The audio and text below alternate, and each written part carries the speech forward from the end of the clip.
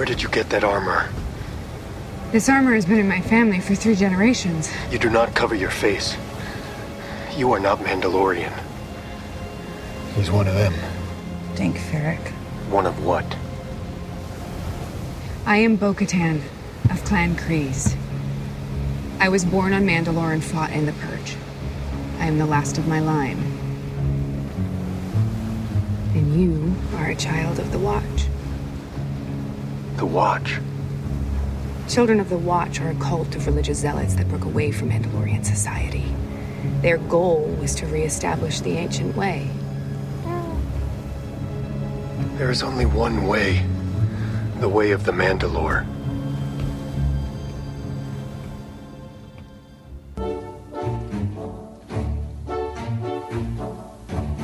Welcome, everyone, from across the universe to the Wampa's Lair podcast.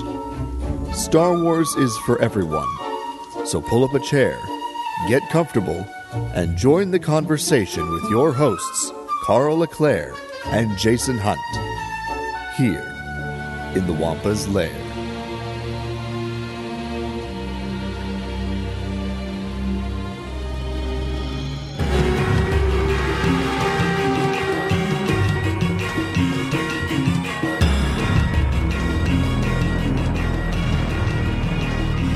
Hello, everyone, and welcome back to the exciting episode of the Wampa's Lair podcast. This is episode number 409, Mandalorian Season 2 Recap.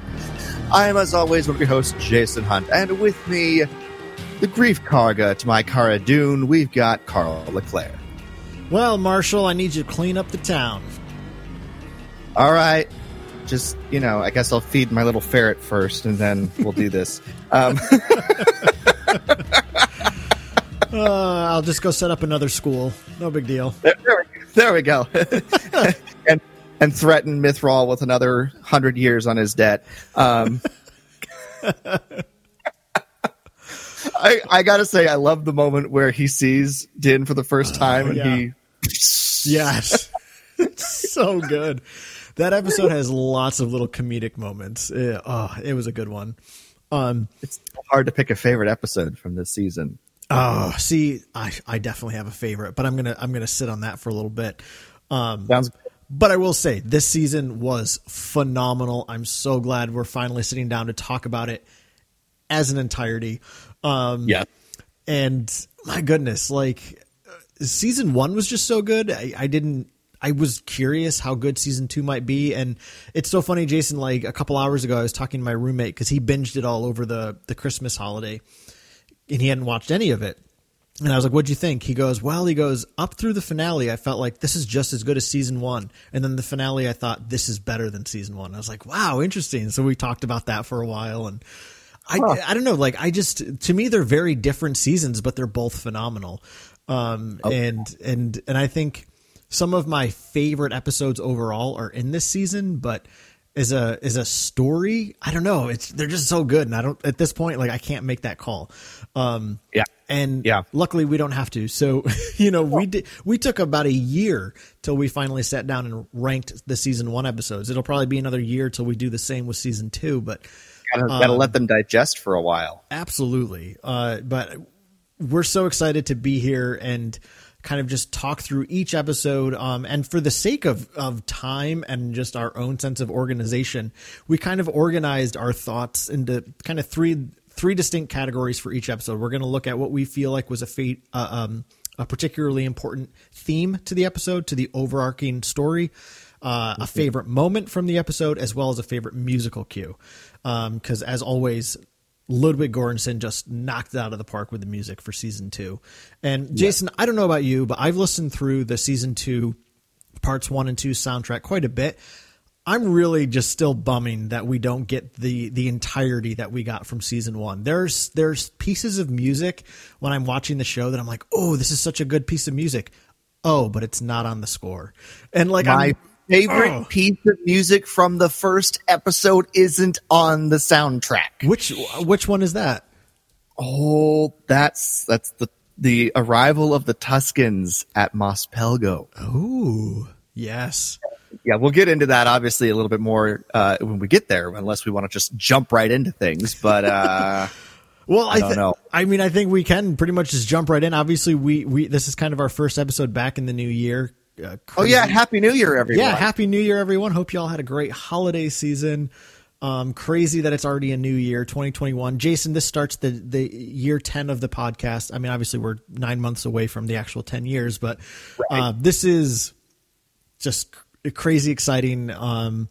We got lots of fun things planned for the year, so y'all, just be excited about that. Hopefully, like we're just so excited to get into this second season of Mandalorian. Obviously, we did not have a poll or a matchup from previous weeks because we wanted to take a break for the start of the new year. But we will have a poll for you at the end of the episode, so obviously stick around for that. Yes, please do. And it's probably not going to be a difficult poll to figure out based on our topic today. But still, we want to have your input on it. So Absolutely do. So yeah, I think, Jason, without further ado, we might as well just dive right into, we might as well dive right into this season 2 recap. And start with chapter 10, The Marshal. Chapter 9, The Marshal. My apologies. Yes. But let's get right into it. So, shall I begin? You want to begin? How do you want? Who talks first? I talk first. You talk first. How about I talk first, since I already kind of mentioned part of my Please thing do. from this episode. Sure. So do you want me to start theme? Yeah, why not? All right. So my theme that I picked up, this is, and obviously we're talking themes in terms of the overall story of season 2 of The Mandalorian. So almost what is the purpose of this episode in the overall story of this season? And in chapter 9, The Marshal, for me, this is the start of the quest, the slaying of the monster. And it's a premonition, a precursor of what Din has to do. He's establishing himself as a protector, not only of Grogu, but of others, and proving to himself that he can do impressive things. And like I said, slaying of the Krayt Dragon, it's just the slaying of the monster, and it really is sort of a precursor, a preview, if you will, of what he's going to have to do at the end of the season. So this is all like a very encapsulated sneak peek at the whole season in this episode. And that's what this is. This is the start of the quest and a preview for what we get for the rest of the season. So that's the theme. I love that. That's so cool. I never ever picked up on that. That's great. This whole idea of having to slay a monster, who will eventually be Moff Gideon. Yes. That's so cool. Yeah, I mean, similar to you, I mean, I thought kind of the major theme of the episode is, like you said, it's kind of the start of this quest to return. By the way, I should say right now, I'm going to probably use a couple terms interchangeably. I'll either say Mando or Din or Grogu or the child. So I will probably use those interchangeably, just as a heads up. But yes, very much. This is the beginning of his quest to return the child to the Jedi. And I think, like he meets up with this guy, Cobb Vanth, who, much like Din, is a man of honor. And these men of honor are going to stand up to conquer a beast. And now I'm looking at it through your lens, Jason, and seeing it as how he will once again team up with people of honor to slay the beast, which he obviously is going to do at the conclusion of the season as well. So that's this is the start of the quest. Yes, it is. My favorite moment from this episode is that Krayt Dragon fight, though, where we have all the villagers and the Tuskens teaming up to take on the dragon, and then of course the impressive antics that Din gets up to finally defeat the dragon. It's just a really fun battle. And I know at the beginning of the season when we first talked about this episode, We said that it kind of slowed a little bit here, and it may be, but I've just grown to love the whole battle, the whole fight sequence, and it's just a really, really fun, monster slaying sequence. So I love it. Yeah, there are so many great moments in this episode, though. It's hard to pick. Like, there were some episodes I really had to work hard to pick a favorite moment from, and this is one of the episodes. So, but I love the Crate Dragon fight. It's so cool. I gotta say, it's not my favorite, but one of my favorite parts of that fight is that shot where the Tuskens are running at us, and then they break the camera. How it breaks the letterboxing, right, and it comes into the IMAX full screen. Like, oh, that was so cool. But my favorite moment in the episode actually is towards the beginning. I love when Mando fights the other professional fighters in the arena right at the beginning. I can't get enough of the fight choreography from this show. Like, it's just so cool seeing like hand-to-hand combat in Star Wars, because we don't ever really get that. So I love the fight at the beginning where we get to see him take on professional fighters, right? Like, this is as if Mandalorian in our world walked into an MMA arena and a bunch of guys from the Octagon came and attacked him, and he just kicks the crap out of them, which I love. And I mean, at the end of the day, he's got the Beskar armor and it's very clear that as a Mandalorian warrior, he and his Beskar are one, and he uses that in the fight. And I love the way he uses his helmet to deflect blows, and he just mops the floor with these supposed professional fighters. You might be trained to fight, but he's a warrior, and there's a difference. Definitely. Yeah. So that's my favorite. That was my favorite moment of the episode. But like you said, there are a lot of great ones. There really are. And I mentioned it earlier, my favorite piece of music from this episode is the arrival of the Tuskens at Mos Pelgo. I don't know if you have the ability to pull the episode up, but I have a timestamp for this, if you can. My internet is so slow when we're recording that I probably won't have... By the time I pull it up, it'll be a few minutes from now. All right, no worries. So don't worry about it. I'm sorry. But it is, when they arrive... If anybody wants to go back and listen to it later, pick it up about 34 minutes and 50 seconds into the episode. And it's the Tusken theme sort of mixed with the Mando theme as they, come across the dunes into Mos Pelgo, and the instant distrust going on between the villagers and the Tusken Raiders. As they have to work together. And it's such a really very ethnic and sort of otherworldly sound as these two cultures that normally clash are having to come together for a greater purpose. And I love this piece. It barely beat out what I'm pretty sure is going to be your favorite piece of music, Carl, from this episode. But so I won't mention it. But yeah, this managed to barely beat out anything else in this episode for me.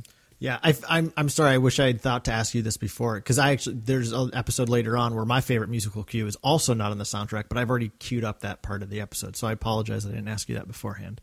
So no worries. Another peek behind the curtain, y'all. So if I don't have everything preloaded before we start recording, my internet just drags so much when we're actually doing the recording. So if it's not preloaded, it's not happening. Fair enough. Fair. But yeah, Jason, I'm sure you know what my favorite track is from this particular episode, and we do luckily get it on the score, and it's called "The Marshal's Tale." And oh my gosh, Jason, I can't get enough of this piece of music.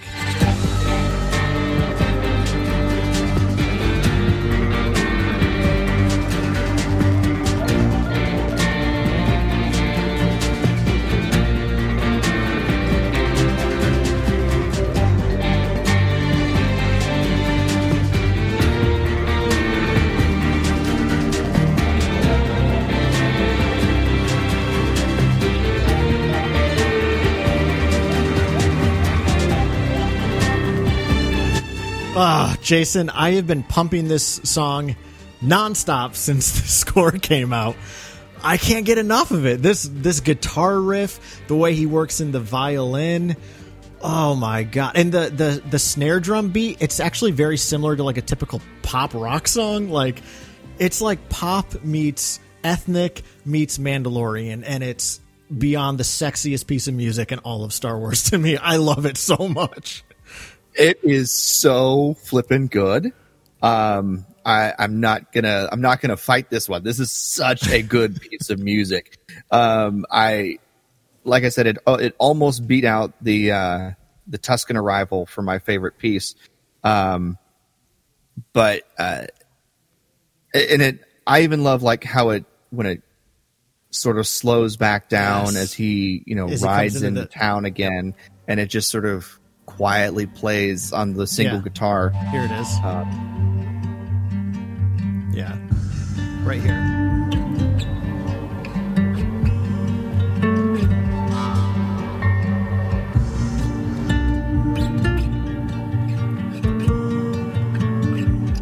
It's just like such a cool Western moment, right? Yeah, it really is. So I need to be a better guitar player so I can learn to play this. The funny thing is, like, I probably could if I worked at it. I mean, I'm really good at like covering pop rock songs on my acoustic guitar because those are easy. It's just strumming chords. But this is a little bit of a guitar like like rhythm pattern. I'm not great at those, but I really want to learn this one. It's so cool. Yeah. Do you mind if I try something? I pulled up the episode on my phone, and I'm going to see if maybe I can play. Do it. This microphone. It's going to be secondhand audio. Sorry, folks, but this is my favorite piece of music from this episode.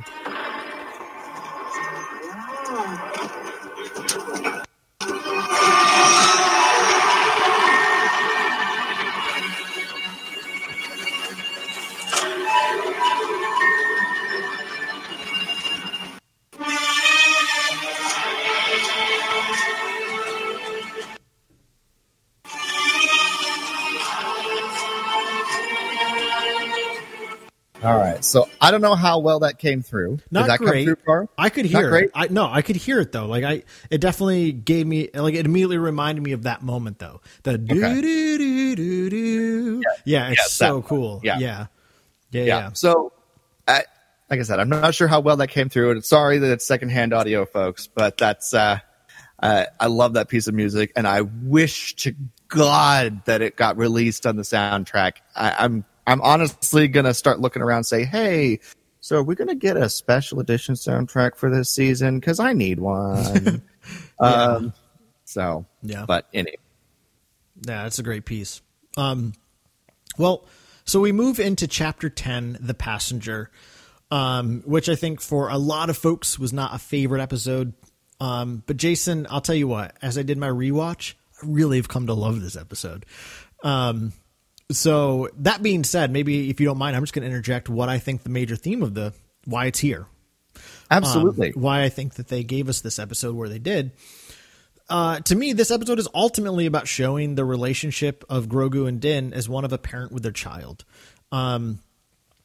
This isn't just about Din completing some quest. He's not just the protector of this child, but there's actually this bond really forming between them of a parent and a child. And we see Grogu several times in the episode seeking comfort from Din. Literally when they're crash landed and going to have to sleep the night on a freezing cold planet, you see Grogu climb up onto Din's lap to fall asleep. When he, opens all the eggs later, he comes running to Din for protection. I mean, this is really a child seeking comfort from their parent. And it immediately made me think of like when I was a kid, when I would wake up in the middle of the night, when I was a child and had a nightmare, I would run into my parents' bedroom and I just needed to be with them because I was so scared. And I got so many of those moments there with Grogu and Din that I was like, that's why this episode is so important, because it's going to make us feel even more the impact of their separation later at the end of the season. Because this isn't just a quest. This is a beautiful relationship forming between these two. Right. And this is when we're going to go back and do this rewatch for this episode here for the reviewing of season 2. I told Carl I'm really interested to go back and rewatch, this particular episode, chapter 10, The Passenger, because I wanted to figure out what the point of this episode was, why this episode was in there. And you're exactly right. And for me, it's not so much showing the parent-child relationship between Mandalorian and Grogu, but it is showing them what a parent-child relationship is. What does it mean to be a parent? Because we have Mama Frog, as we call her, taking her spawn, her children, on this journey, and it really sort of frames the relationship between Din and Grogu in a different light, and sort of kind of gives each of them, in a sense, pause to go, is this what we are? They're kind of exploring that a little bit, because while Din views himself as a protector, he doesn't view himself as a parent yet. Mm-hmm. And this is the episode where he kind of starts seeing that kind of relationship, and it even the first time it really maybe starts flickering in the back of his mind as to what this could be, because it's still just a quest for him at this point, to find the Jedi. Yeah. So I think that's all he's letting him. I think that's what he's trying to make himself only believe too. Right. Exactly. So, but yeah, that was my theme, is what does it mean to be a parent? My favorite moment, though, is directly involved with that theme in this episode, and that's when Frog Mama challenges Din and takes over the droid, the bounty hunter droid, from Zero. Zero, that's what it was. Yeah. I was like, for whatever reason, the name blanked all of a sudden. But Zero takes over Zero, and everything crystallizes in the one line, we fought too hard and suffered too much to resign ourselves to the extinction of our family line. And that line kind of sums up why this episode is here, to me, at least. Because it's not about the species. It's not about like a town or a state or a planet that is the family. It is their family line. It is, they've worked too hard. They're setting up this life on this other planet that they're going to. And she just has to get there with the spawn, and they'll be fine. But it's been a long, hard road. Tatooine is not where they can do this. They have to give up everything. They have to move to a place that has water and all this stuff. And this is the closest place that they can get to. And they have to travel sublight. They can't use hyperspace because it'll, kill all the spawn. And they've worked so hard to do this. And that is what matters. And she challenges a Mandalorian, to do this, to protect her kids, and that's my favorite moment of this episode, is when she lays into him, and really challenges what he thinks he knows, and proves what a parent really is, should be. How a parent really should be. So I love that. Actually, that was what I had originally picked for my favorite moment as well. But just for the sake, since you just talked about it, I'm going to pick a different one, and it's a very short one. But I will say, to add to what you were saying, I really like this moment as well, because I feel like when she I love that you wrote down the quote from that moment about the extinction of their family line. In a lot of ways, I feel like this is a connection point for her and Din, because Din in an interesting way is also trying to preserve the line of Mandalorians that he comes from, right? I mean, they're almost extinct on Navarro. All that was left was the armor and a few that escaped. So I think in an interesting way, he's also doing that. And she, like you said, she kind of calls him out at the end there of her little speech and says, I thought you had a code. You're a man of honor. I thought you had to live to that. So she kind of pushes back and it kind of reminds him who he really is. Cause I think in a way he's kind of feeling down and out at this point. Like right now it's just like, we just got to survive. But she's like, no. It's not just a moment of survival here. Like you can't forget who you are just because we're down and out. So I think in a weird way, she's almost being a mama to him. So yeah, that's a great moment. But I'll just say this, cause I love this moment as well. When they're in the heating bath and he's collecting the eggs to put back in the tank and Grogu's reaching in and you just get that great shot of his hand coming in. No. Like I don't obviously finger. Yes, it's so good. Like I obviously don't have children, but I have that experience all the time with my young cat. Like she's always getting into something. I'm like, Amos, stop. And then she just goes and screws with something else.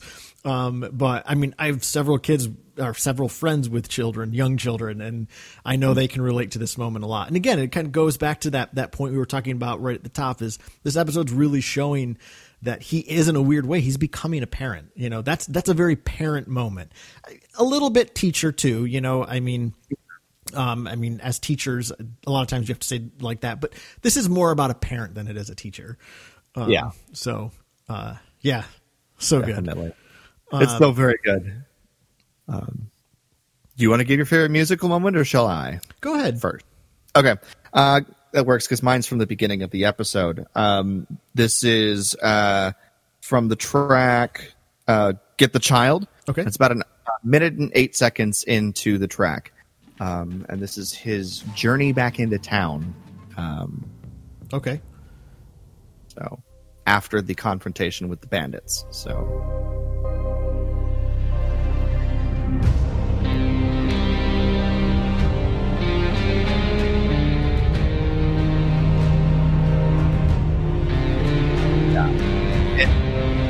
I love this. This is, you know, a little bit of a blending of that Tatooine travel theme that we got from the previous episode, and giving it a bit of a Mandalorian theme twist to it.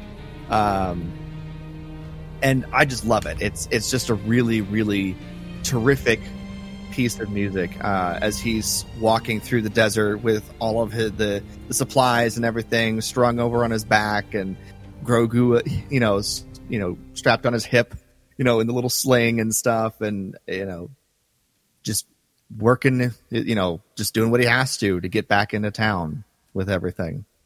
So that's such a cool piece. Yeah, I didn't even think about that, but yeah, that's such that way you described it. I never noticed how much there is like a similarity to that in the traveling music from the Marshal's Tale from the previous episode.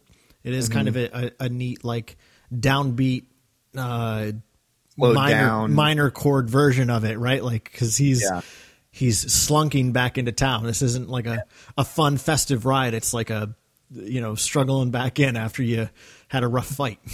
So. Exactly. I love it. Plus he's got to carry the armor and that giant chunk of crate dragon meat, you know. So, but yeah, I love that piece of music. What's your favorite piece of music from this episode? Mine comes from the track titled Snacks around the 18-19 second mark, and I kind of call it the theme of wonder from this season. And we're obviously going to get it later in the season as well.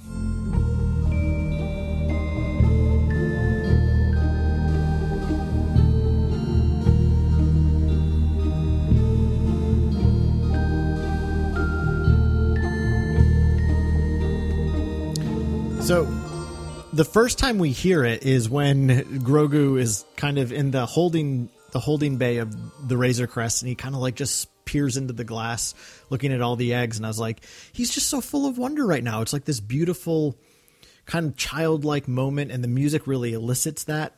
There's this sense of innocence and just, you know, being caught in wonder at something. You know, I found it a little bizarre later that he then starts eating the eggs. Like that kind of bummed me out because I felt like it played with the musical emotion of the moment. But yeah, I love that when he's looking at them with wonder. And by the way, as I was because all of these episodes I watched multiple times the weeks they came out. And sometimes even after that. The only episode that I didn't watch more than twice was this episode. Like, I watched it once by myself, and then I watched each episode later that night with my girlfriend. And when I actually rewatched it this time, so only my third time watching it, I noticed when Mama Frog is going up the ramp at the spaceport carrying the eggs on her back, you see Grogu running up after her with his arms out. It's really cute. I never noticed that before. It's a great little shot. And I think you actually, for the first time, get a hint of the music right there. So he's very mesmerized by this. So I love that Ludwig kind of created this musical emotion of wonder. Yeah. No, it's really good. And you're right that sort of theme does play into later episodes in the series as well. So it's really good. Yeah. So So chapter 11, The Heiress. Whew, this is a good one. Yeah. So I'm going to dive right in again. Go for it. Go for it. To me, this episode is all about showing Din that there is another kind of Mandalorian, and it really calls into question his belief that there is only one way. And I feel like the way this episode really, plays that theme out throughout the episode is the purposeful shot of Bo-Katan's hand reaching down to bring Din out of the pit. It's a very similar shot to what we got in the first episode, the first season, of him being rescued for the first time by the Mandalorians. And also there's the music for the armorer used for Bo-Katan a few times throughout the episode, kind of indicating to us musically that Bo-Katan is this new leader figure similar to the armorer for Din. So I think that's the biggest and most important part of this episode, is that he is introduced to the reality that there's more than one way to being a Mandalorian. Yeah. Yeah, definitely. It's an eye-opening thing for him. And I sort of picked up on that theme, but took it just a little bit different. Is that this is opening Din up to connections to allies, to other Mandalorians, to the child, to himself. Because it really is, it's sort of challenging a lot of the things, even though he's part of this Mandalorian, covert, the children of the Watch covert. It's very much a secluded and self-isolated experience, even within the community, as we saw from last season. So this is really sort of opening him up and making him sort of have to deal with the possibility of connections outside of all of that. The connections of gathering other allies. Obviously, he's picked up a few already in the form of Greef Karga and Cara Dune, but he's also, now picking up even more with this new group of Mandalorians. And it's not only is it just allies in general, but Mandalorians that believe a different way. And the idea that they take off their helmets is just a huge thing. Like, it blows his mind because not only, and this is an episode where it's like, oh, I realized for the first time rewatching this, like, oh yeah, Grogu really hasn't ever seen his face before. Like, all he knows is the mask. Mm-hmm. And that was just really kind of brought home to me when, on this rewatch, when the three took off their helmets there on the ship, and Grogu sort of looks at them and then looks back at Mando, and I was like, oh, he's never ever seen underneath the mask yet. And yet he's still forming this connection. And there is a very intimate connection, especially with Mandalorian, if you can see their face. Mm-hmm. And he hasn't done that yet. Yeah. But he has to, form the connections within himself to come to the idea that this is okay. It's okay for them to do that as other Mandalorians. He comes to that by the end of this episode, but it's still something that simmers in the back of his head.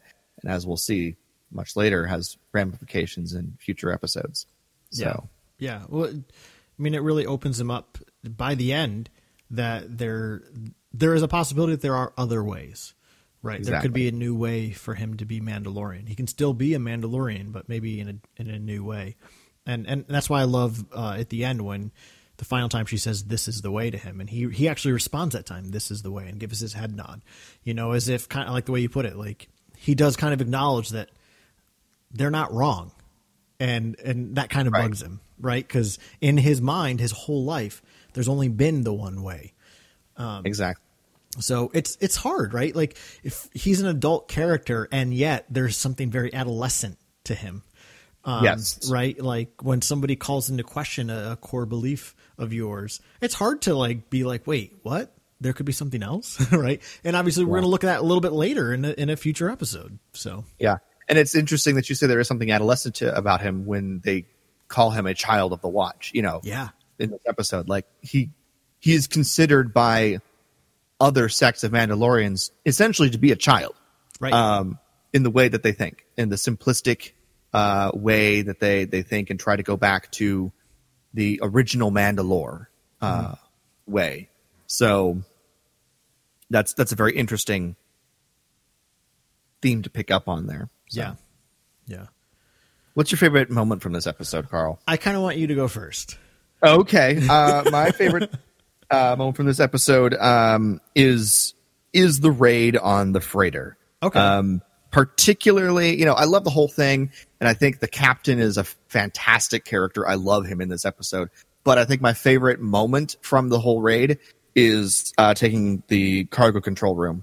Yeah, because it mixes everything. They take over the it's sort of a last stand moment for this group of Imperials in the cargo bay, and then they trap them, and then it's like we got them trapped. Where? In the cargo control room. Where? In the cargo control. As they open the door, and just it's so I love that moment because they think they've got it, but no, they basically gave the ship away right there. So, but yeah, that's my favorite moment of this episode. Oh my gosh. I think I know yours. Yeah, it's tough because I've got a tied moment for this and as well as musical cue. So I feel like I'll just pick one for here and one for the other. All right, so I'm gonna say my favorite. I thought you'd have this favorite moment, so I was bummed you didn't. I thought you would have Bo-Katan showing up. So I'm glad I could. It's a pretty awesome moment. I'm not gonna lie. Yeah, for sure. But I gotta be honest though, my favorite moment of the episode is Mama Frog and Papa Frog reuniting at the beginning. I just love it. I smile so big every freaking time I watch it, and the way they just run to each other, and the way she squeals when she sees him. We don't know how long they've been apart. That's never said. No. I imagine it's been a while though. And the way she just, lets out this squeal of delight, and they run to each other, touch hands. Do you remember the movie Avatar? It's been a while since I've seen it. I think that's true for all of us because that movie was so overrated. But be that as it may, I will say the one thing I enjoyed about it is they created this notion of intimacy where a character will say, "I see you," right? Like that was this comment of intimacy in that movie. And I really liked that. And I love how when Mama and Papa Frog run to each other, the first thing they do is they touch hands. And it's not a kiss, right? It's something alien. It's something foreign to our human experience. And yet we can immediately recognize that there is a tenderness and an intimacy in that simple exchange. They touch, like their hands come together. They touch in this beautiful little moment, and then they embrace. And it's just like, yes, like this is so, so beautiful. And yeah, like obviously I am a very sappy person. I know you know that, Jason, but if you're a new listener, you may not know this about me, but I'm incredibly sappy. And I remember when I watched that episode for the first time with my partner, she's like, "This is us every time we see each other." And I was like, "I know." So that made me love it even more. So yeah, I love that moment so, so much. Folks, Carl loved this moment so much he had Mama and Papa Frog drawn by an amazing friend of ours, Michael Cohen, for his Christmas cards, and I have one of those. So this is how much Carl loves this moment. So, and it's a fantastic little drawing, and I think you put it as our cover art for our Christmas episode, right? I did. Yeah. I was like, as soon as Mike sent it to me, I was like, oh my God, I want to share this. But I was like, nope, I got to wait. Like, I don't want anybody to see this till my friends that I sent the cards to get it first, because I want them to be the first to see it. But yeah, I mean, Mike crushed what I want out of it. But yeah, like, I love that moment. It's this beautiful, lovely moment. So that's why it's my favorite. But so if you don't mind, I'm going to go right into my musical cue, because I kind of like cheated and turned this into like a similar type of thing, but because this would be another favorite moment. And part of the reason I love this moment is because of the music, but it's that moment when Bo-Katan and her Mandalorians show up to save the day, and it's on the track called Ship Oh-Ho Mandalorians. And it comes around the 38-second mark, and we get a really cool theme for these characters.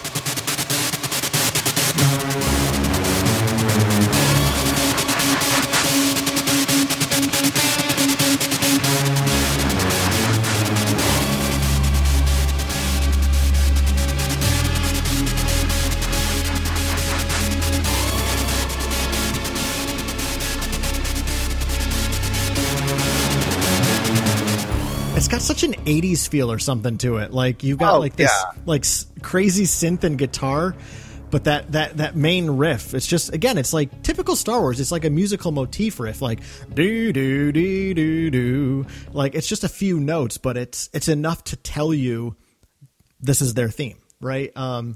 It's just so damn cool. I love it. Yeah, no, it's cool. It's a really good one. I quite enjoy it. That was in the running for my favorite piece of music from this episode, but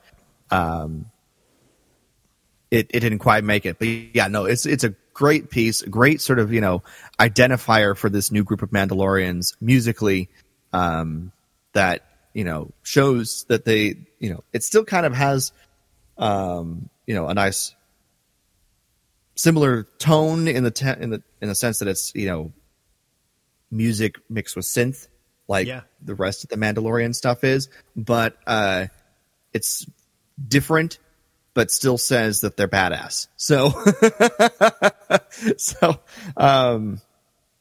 my favorite piece of music, though, unless you had anything else you wanted to say about that, no, is "Long Live the Empire," from this episode, and it really is the new Empire theme, the Moff Gideon theme, if you will, just over and over again in increasingly ramped up intensity and excitement as the captain takes over the control of the ship and prepares to crash it, and the Mandalorians have to, race to take over the bridge before everything blows up. So,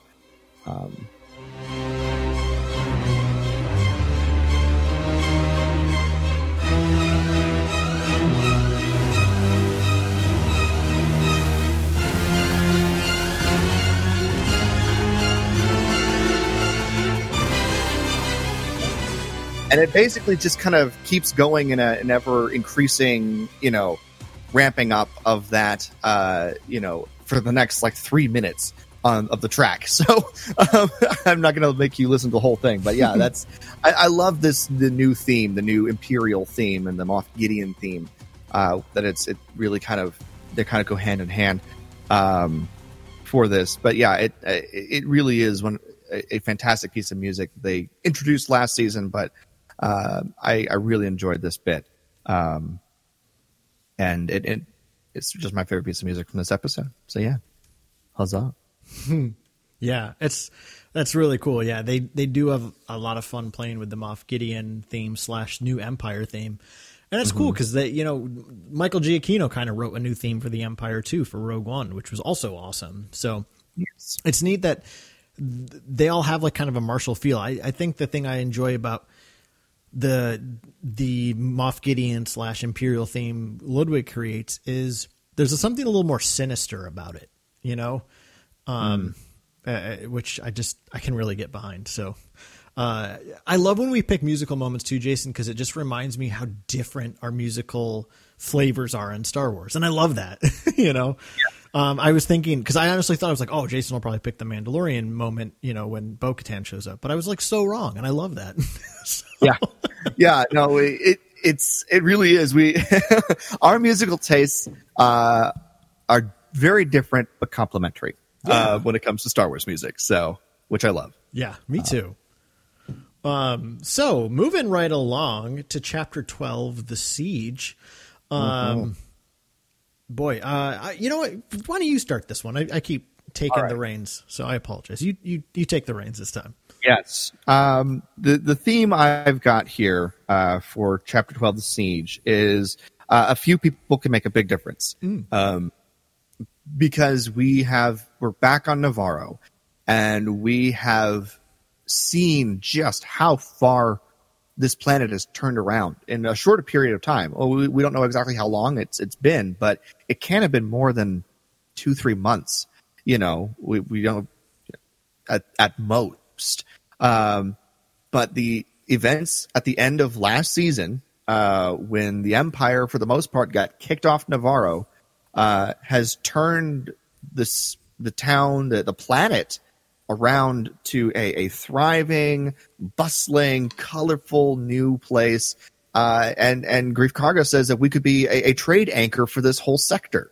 You know, like he's already looking to reconnect Navarro back into their little corner of space to be an important place. And they, you know, we even get obviously we see the evidence of that in the city itself, but when they're telling Mando what they want him to help them with, they show, here's the green zone. Everything here is safe. And it's a huge chunk of the planet, you know, that they've secured essentially in the last however long it's been. Like I said, maybe 2-3 months. So, and there's a school in the bar now. So the bar that got shot up at the end of last season is now a school. So, you know, it's just so different in such a short period of time. And it's due in large part to the actions of 4 people. You know, Greef Karga, Cara Dune, Din Djarin, and Queel, one of whom is no longer here. So it's just really cool to see that evidence and the fact that the 4 of them were able to make such an impact. So.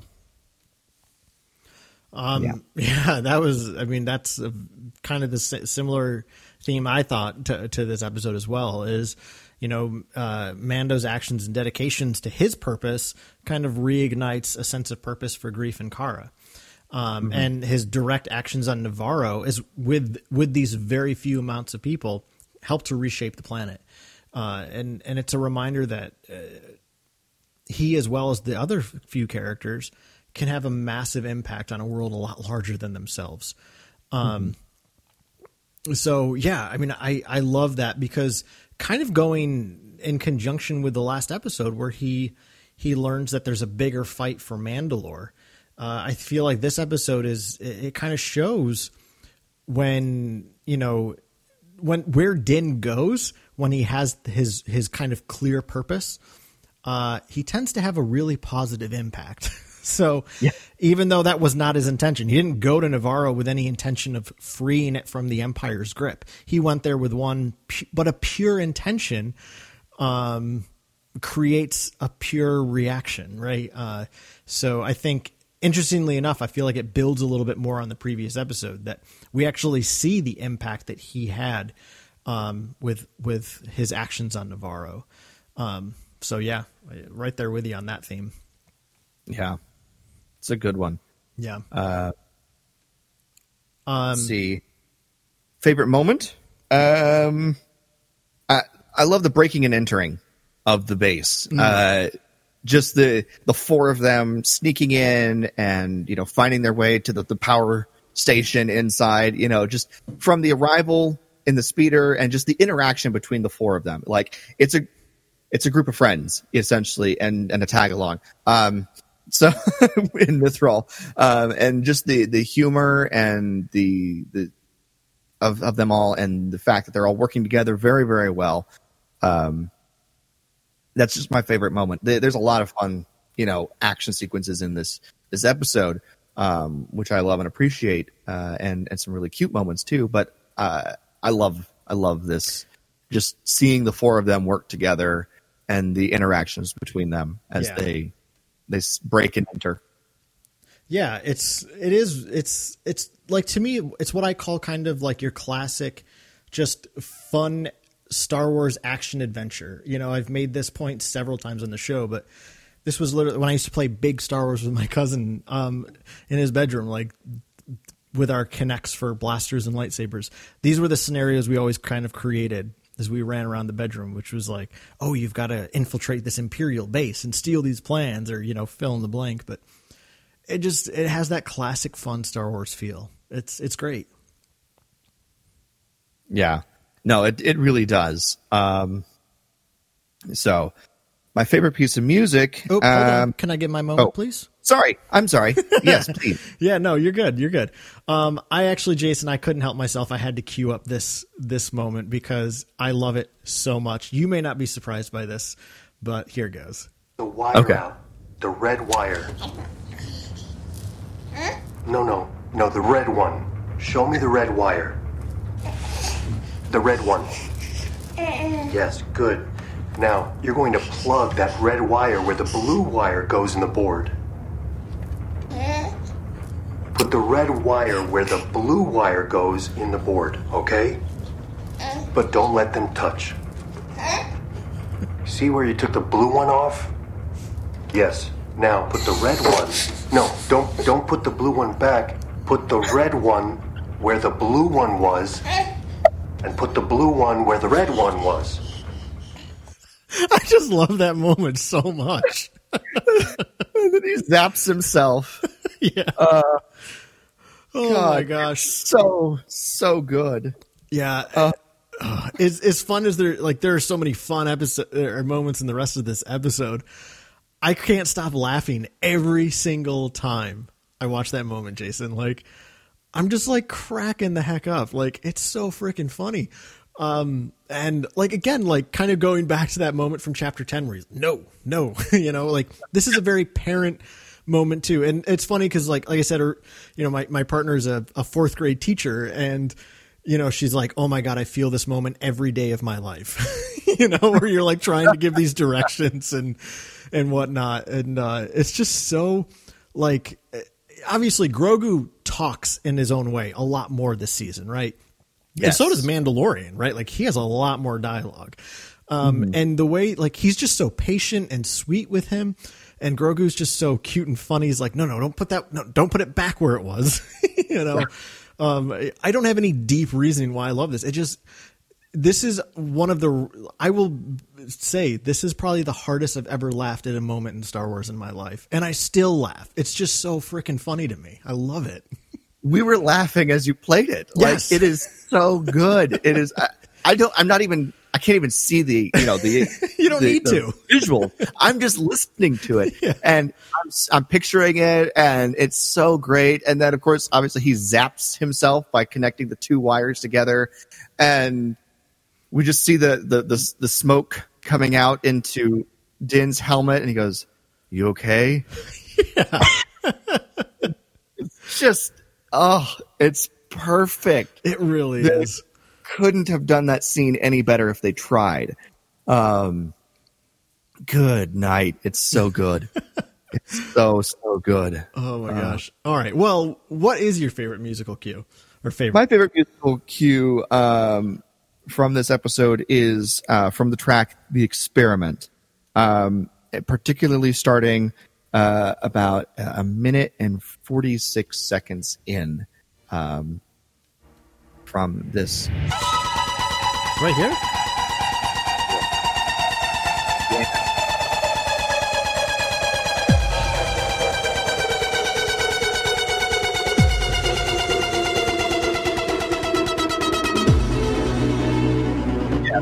I mean, when Star Wars goes EDM.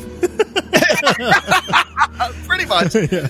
Oh man, but yeah, no, this is definitely it's just the escape from the base. It's great music though. I love good action music, and this is just a new take on all of it, and I think it's just a lot of fun. It's got the intensity without being super like dire, which you never really feel like our characters are in too much danger in this episode, I feel like. So it fits the scene well, but it keeps things tense and exciting as they blast their way out of the bunker with the clock ticking down on them. So yeah, I just love the piece of music. That's about it. I don't have anything deep to say about it. Well, this is the great like you said earlier, Jason, how we complement each other with our musical tastes in Star Wars. You know, I'm the one who wants to stand in the balcony and talk about like deep emotive feelings, and you're the one who's out there jumping down onto the speeders flying by on Coruscant. So pretty much that's what it comes down to with our musical tastes here with Star Wars. You're the funky electric guitar, and I am the sappy violin. Yes, this is so true. Oh my gosh. Well, my favorite track from this episode is the track "Back Together," which is right at the beginning, and it's our heroes coming back together, Din and Greef and Cara and Grogu. It's just, I find it really pretty here, the way they're just playing this theme, kind of under everything on a guitar, and it's really beautiful. Like it's friends coming back together. Just a great little moment. Yeah, cool rendition of his theme here on an electric guitar, but played like it would be on an acoustic. But yeah, it's just this, like just highlighting, Jason, like this is not an action piece, but it's just like a really cool, tender moment that elicits that friends are getting back together. So I cannot fault you for this, because it almost was my favorite piece. Like it was in the running for my favorite piece from this episode. So it's a great rendition of the Mandalorian theme as the three of them come back together. And the moment that play, while this music is playing, when Uncle Greef takes, the Grogu from Mandalorian, says, You've been taking care of you. Have you been taking care of him? That was almost my favorite moment from this episode too. So I love this moment, all of it, everything about this moment, music and otherwise. So I'm so glad that you had this in here. So I'm glad.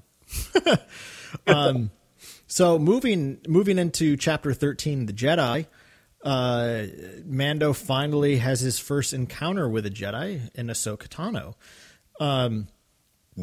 And so to me, the theme of this episode, it's the perfect middle chapter. It's the middle chapter of the season, and it kind of does hit a downbeat, because Din gets answers, but they're not really the answers that he wants, right? I mean, this is congruent with Empire Strikes Back, Last Jedi, like middle chapters of Star Wars is ultimately our heroes getting answers they don't want and that they're not comfortable with.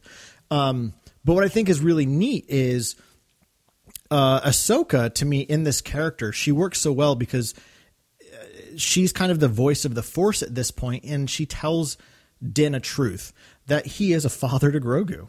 and we become aware that she's, in a bigger fight right now, with, looking for Thrawn, all that. But I think the reason it's so important to the story is that you have this wisdom character, because we haven't really had a wisdom character in Mandalorian since Quill was killed. And Ahsoka kind of fills that role in this episode and kind of tells Din a very just blatant truth, like, you're like a father to him. That's your role. It's not my role to become his Jedi Master. It's your role to be his father. So I felt like that was kind of the impact of this episode for me. Yeah, it really crystallizes their role together, Grogu and Din's roles together, and forces Din to focus in on that and to actually have to grapple with what this has become, because this isn't what he started out with. This isn't what he thought he was going to be doing. But it's making it difficult for him now, because he actually has to admit, not only to himself, but to everyone else, that, yeah, he has formed an attachment, and a very significant one, to this kid. And apparently the attachment is mutual. So the theme that I picked up from this episode is a bit broader than that, but it still fits with what you picked up on. Closer, but the quest continues.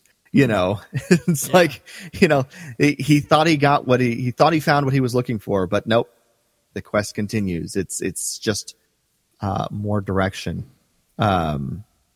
further along. So it really does push things into their next step, into another level for what they have to do. But like you said, it also really is the crystallizing of their relationship here. Like, yeah, this is what's happening, and you're gonna have to address it. So, and he's not ready to do that, which is why she doesn't take Grogu, which is one of the reasons why she doesn't take Grogu, is he's not to figure out what that means for him. So, yeah, I love great that stuff. Yeah. That's I love that kind of just broad theme you came up for, that he's like there, but it's not quite there. It's like the great Bono of U2 once said. But I still haven't found what I'm looking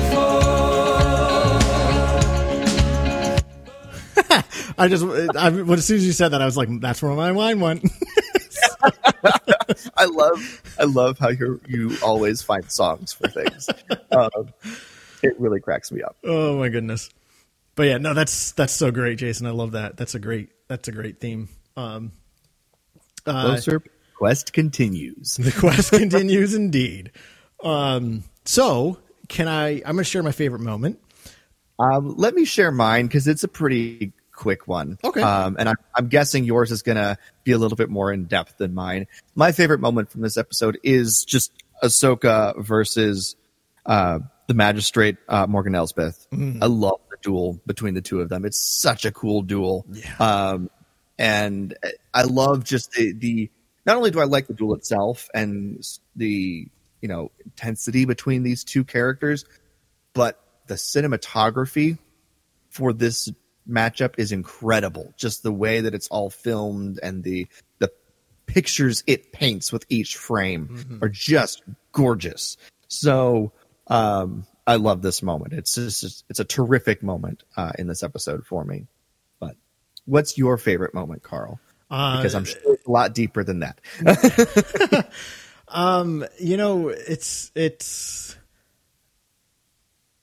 It's I don't know if that's entirely true, but it is the moment when because I kept going back and forth between essentially the campfire scene, even though it's just a glow rod, but I love the little campfire scene where basically Din learns the name Grogu. He learns all about his past. But I got to say, probably my favorite moment is when Mandalorian is training with Grogu. So Ahsoka tries to get him to use the Force, and he kind of just won't do it. And then she asks Mando to do it, and he's able to do it. And when he runs over to him and he's like, yeah, I knew you could do it, kid. You really get, again, like, Ahsoka knows what's up with these two. Yes. I think for her, she understands that they kind of belong together, that the Force brought them together, and that needs to be honored.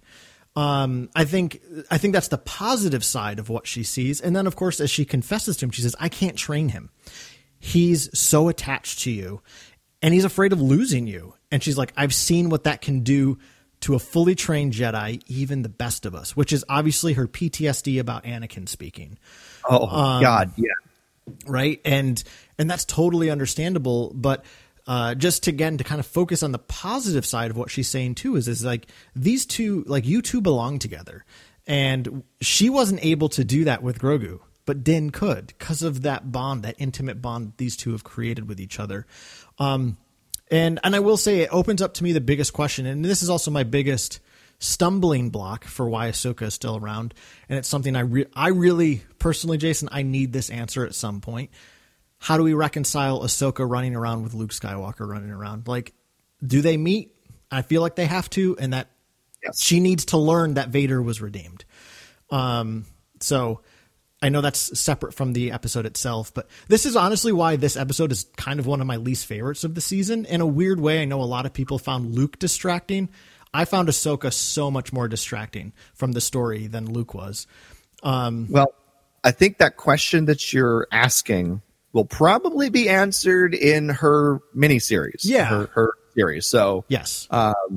You know, which, of course, we're going to get in the next year or two now, which I'm looking forward to because I do need those answers. I do need to know, you know, if she's out running around looking for Thrawn, as a, you know, back involved with the rebellion or adjacent to the rebellion, the New Republic at this point in the story, we need to know what got her back to that point, because she was kind of just going to be, you know, sort of a wandering wizard in a sense. Yeah. At the end of Rebels. But now she's back involved trying to find Thrawn, and she obviously is still carrying the weight of finding out that Darth Vader and Anakin were the same person. And what that means. I mean, I assume she has to have met Luke at some point. I really think she has to again. Like that's why like this episode is wonderful. It's got so much great stuff. I mean, it's one of the most beautifully shot episodes of Mandalorian. Yeah. But I find Ahsoka incredibly distracting. Like, and especially with the episode opening on her, I'm like, this show is not her story. Like, no, stop it. So, and they do. Like, I feel like by the end of it, it's very clearly a Mandalorian story. But you know, and obviously I'm talking outside the episode at this point, but I digress, but I do really hope that she needs to meet Luke, in my opinion. And like, I guess I'm very stubborn about that. I know a lot of Star Wars fans are we're all stubborn about certain things. And I guess this is one of my stubborn points is I feel like she needs to have an interaction with Luke. And I guess maybe a way I could see that going is she might try to convince Luke to not just restart the Jedi Order. Like she tries to paint him a full picture of what happened in the prequels. Like, hey, look at Luke, like that's not the way you go. But Luke is still this very optimistic, positive character, you know? Yeah.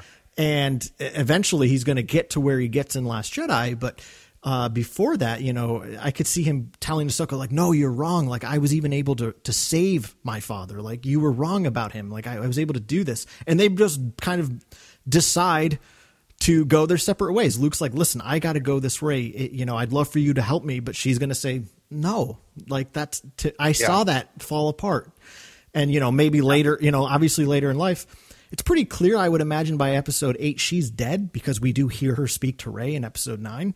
So I could see like, you know, Luke's whole, like, you know, when he tells Rey about how the Jedi fell, like, well, he probably learned that from Ahsoka. So he kind of latched onto that negative view she gave him.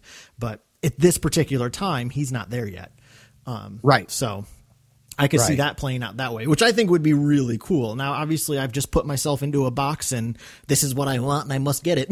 You know, I want to say that it can obviously go different ways, but that's something that, like, I just feel like for myself, I need that reconciled. Is you got these two pretty prominent characters running around. So how does that make sense?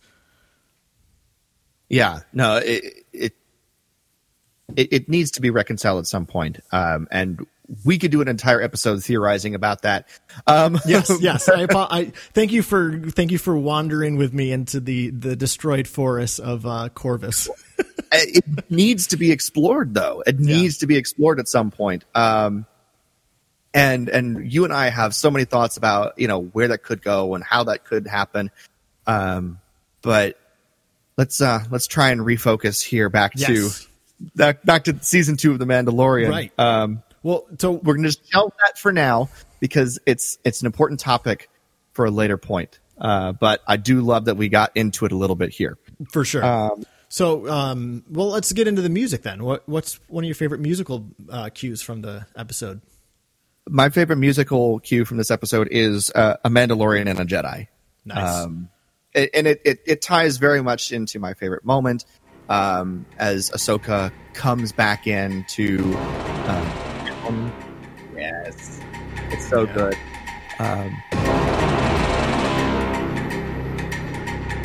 She comes back in, confronts all the folks and everything, and then as they line up in front of the gates to the magistrate's palace, and she starts walking down, we get the very ethnic instruments for her theme, which I love. I do think my favorite statement of her theme is the one at the very end, but it's so beautiful. Yeah. Here it is, I think. But yeah, I love this. Here it is.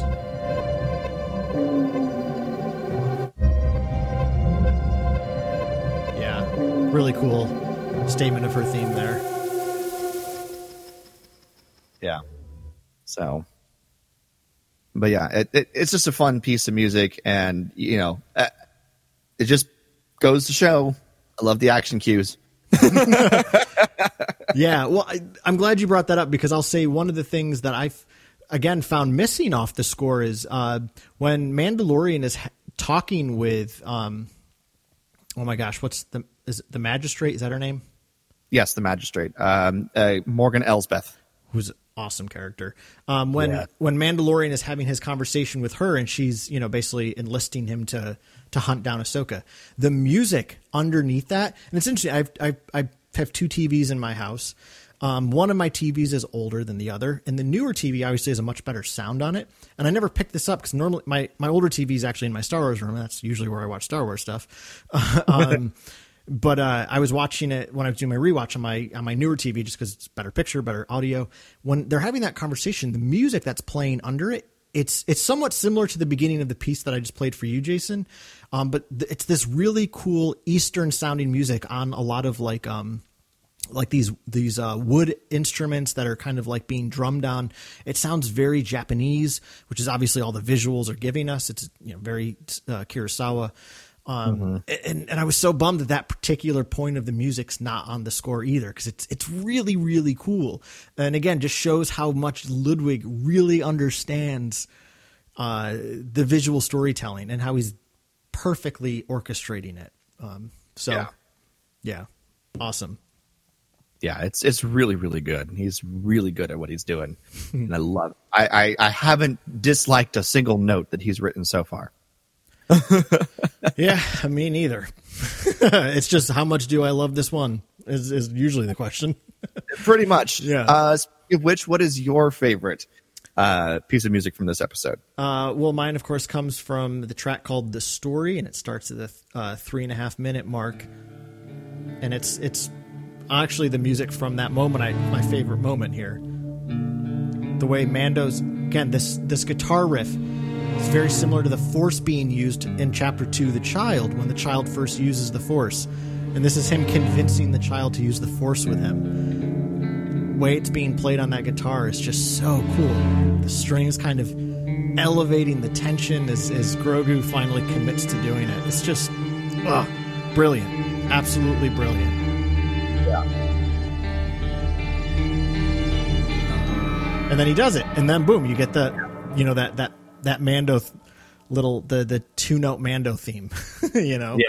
I love it so much. I got to say, quick shout out to like the fact that we get a couple notes of Yoda's theme when she mentions Yoda too. Obviously, I loved that. Yeah. That was really cool. Considering Yoda's theme is my favorite piece of Star Wars music, it was awesome to hear it in Mandalorian. I was almost surprised that wasn't your favorite piece in the episode. Jason, the only reason it wasn't is because I was like, I want to pick something that's unique to Mandalorian, right? Fair enough. So, but yeah. And I do, though. Like, I love the way he builds the tension there. And again, like, he goes to like a very similar guitar riff that he used in The Child. And I kind of actually talked about this for the music that he uses for when Luke shows up. I did a kind of little special episode last week about one of the songs. So again, I really hope David W. Collins does an episode on the Mandalorian music at some point, because again, he can speak to this intelligently, whereas I'm throwing out my thoughts. Like, he can actually give good reasons. So, yeah. But anyway, that's I'm my sure favorite. he will eventually. Yeah, I hope so. But cool. Well, that takes us to chapter 14, The Tragedy. A tragedy. So what did you think the theme was for this episode? The loss of everything. Yes. Like, it really is. He loses everything. He loses his heart. He loses his home. And along the way, picks up some additional things, some new things, some friends, and a purpose. But it really is just everything is taken from him again. You know, he had that taken when the covert was destroyed previous, but now it's happening again, except it's more personal. That Grogu is ripped from him practically, and his ship, which has been his home, is just obliterated. You know, there's nothing left except the little ball and his spear. So, but yeah, that's basically what I have. Yeah. I said the same thing. It's he loses everything, and there's also that sense of helplessness. You know, he's helpless as he watches the Razor Crest get destroyed. He's helpless as he watches Grogu taken by the Dark Troopers. So you know, it leaves us with the question: is who is Din Djarin when he loses everything? You know, what does he choose to be? How does he choose to react? And I mean, obviously, we'll talk about it in a minute here. But in the next two episodes, we see he's a pretty amazing person. But right here, he loses everything. And I love the way you put it, Jason, his heart and his home, because it's true. Grogu is his heart and the Razor Crest was his home. So, and that's why, I mean, I'm going to give a spoiler to our poll for next week, but that's why this is my favorite episode of the season. It's actually my second favorite episode in all of Mandalorian. Like, I put it just below The Child. It's because I don't think there's anything more human than that feeling of losing everything. You know, we've all been there where we feel like we've lost everything. And for all of us, that's going to mean different things. I'm sure lots of folks have lost literally everything. You know, it could their job, their house, their livelihood, who knows? I mean, and then there's some of us who are a little more fortunate where it's something different, but we all know that experience of losing our heart and our home. My heart just breaks for Din in this episode. And I love when my heart breaks, because I love feeling. So, and that's a strong feeling. So, Fair enough. Yeah. So, well, what's your favorite moment in the episode then? Oh, my favorite moment in this episode is the end of the episode, Moff Gideon and Grogu. God, just the from starting from Grogu, tossing the stormtroopers around, and then the Moff, leaning in and talking with him and showing him the lightsaber and all this stuff. The Darksaber. Gideon was a cool villain at the end of last season, but he, everything elevates in this season. He gets so amazing. Like, I love Gideon as a villain. And it's moments like this where he just takes the time to talk to the child. Mm-hmm. And it's like, I'm going to do this, and you're going to give things to me. And this is just how things are going to be. And, he taunts the child with the Darksaber just out of reach. And it's, I love it. It's so nasty and dirty, but it's so good in what it makes us have to defeat. Like I said at the beginning, we already know Din can slay monsters. We're creating another one right here, and this is the evidence of it. So, but yeah, I love that scene. I love seeing Grogu finally go, okay, yeah, I'm going to use the Force again. when, trying to defend himself and just, express his frustrations at this point. But then, just seeing how Moff Gideon handles all of that and how he just, it's so I want to punch him in the face. But I love that it makes me want to do that. So, it's such a great scene. Such a great scene. It's so funny you bring that one up because when I was talking with my roommate tonight, he said that because he asked me, he goes, why doesn't Grogu use the Force on him in that moment? And I was like, well, they kind of pointed out, like, he used it to toss the stormtroopers around. He just doesn't have the energy left, right? And I think that was also explored in the previous episode with Ahsoka, where she basically says, like, his powers are diminishing because he's not using them, right? And we saw it last season with the Mudhorn, right? It took everything from him. He passed out for hours, maybe a day. Yeah, yeah. And what's and it is, you do see Grogu reaching his hand up like he's trying to force choke Gideon, but he's just like, made you so sleepy, Yes. I love to hate that moment. Like, it's a great, like his little pants as he collapses, it breaks my freaking heart. I can't with it. It's little Grogu pants are like the little, yeah. It's so sad. God. But that's like the mark of a great villain, right? Mm-hmm. So yeah. No, Moff Gideon is right up there with the likes of Tarkin and Director Krennic and those kinds of villains. He's right there with them. Oh, so good. Yeah, so very good. Giancarlo Esposito, I love to hate your character. Thank you so much. I mean, again, when he plays Gus Fring in Breaking Bad, I didn't really see him in Better Call Saul because I kind of gave up on the show before he got into it. But he's so good as Gus Fring in Breaking Bad. I mean, he's a great villain. I'd love to see him play a good guy. I feel like it'll be hard for us to get our mind around that because he just plays such a good villain. But yeah, no, that's a great moment, Jason. What's your favorite moment from this episode? It's towards the end of the episode as well, and it's when Din is picking around the remains of his destroyed ship. The music that plays during that moment is just so. Again, you get a very sad rendition of his theme, and again, it's just like it's a reminder once again that he's lost everything. And when he picks up that ball, it immediately just reminds him of Grogu. He tucks it into his belt. It's the one keepsake he holds dear. And I also love this moment because of the way they shoot Boba in this part of the episode, the way he's watching Din with this almost look of empathy on his face. And again, to me, it conjures, and like when he comes walking out of the rubble, he says, look, like he wants to, I want to show you something. And he shows him the chain code. I feel like when he's watching Din in that moment and he knows Din lost his child, it immediately brings back all of his own feelings about being Jango's son. And I think that's what endears him to Din.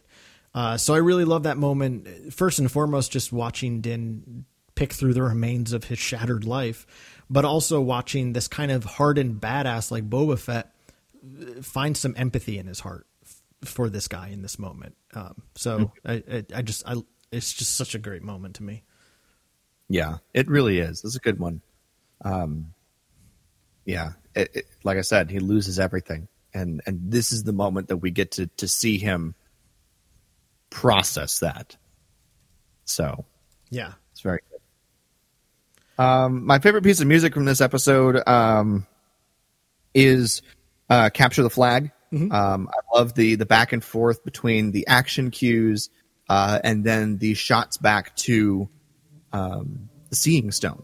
The music that plays as the Seeing Stone is in view. It's very much an angelic kind of thing.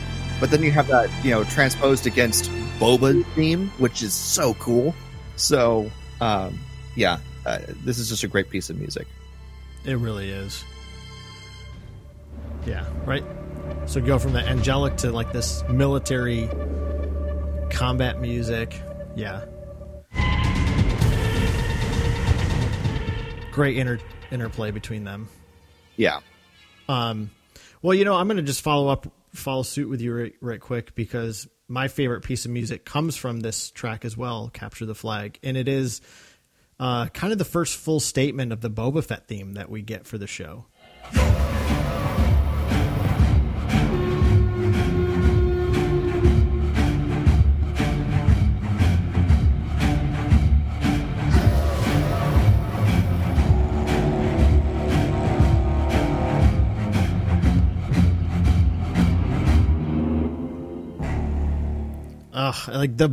Oh my gosh, that Boba Fett theme is so freaking cool. It really is. Yeah. It's my brother's favorite theme from the entire show. Oh, cool. Very cool.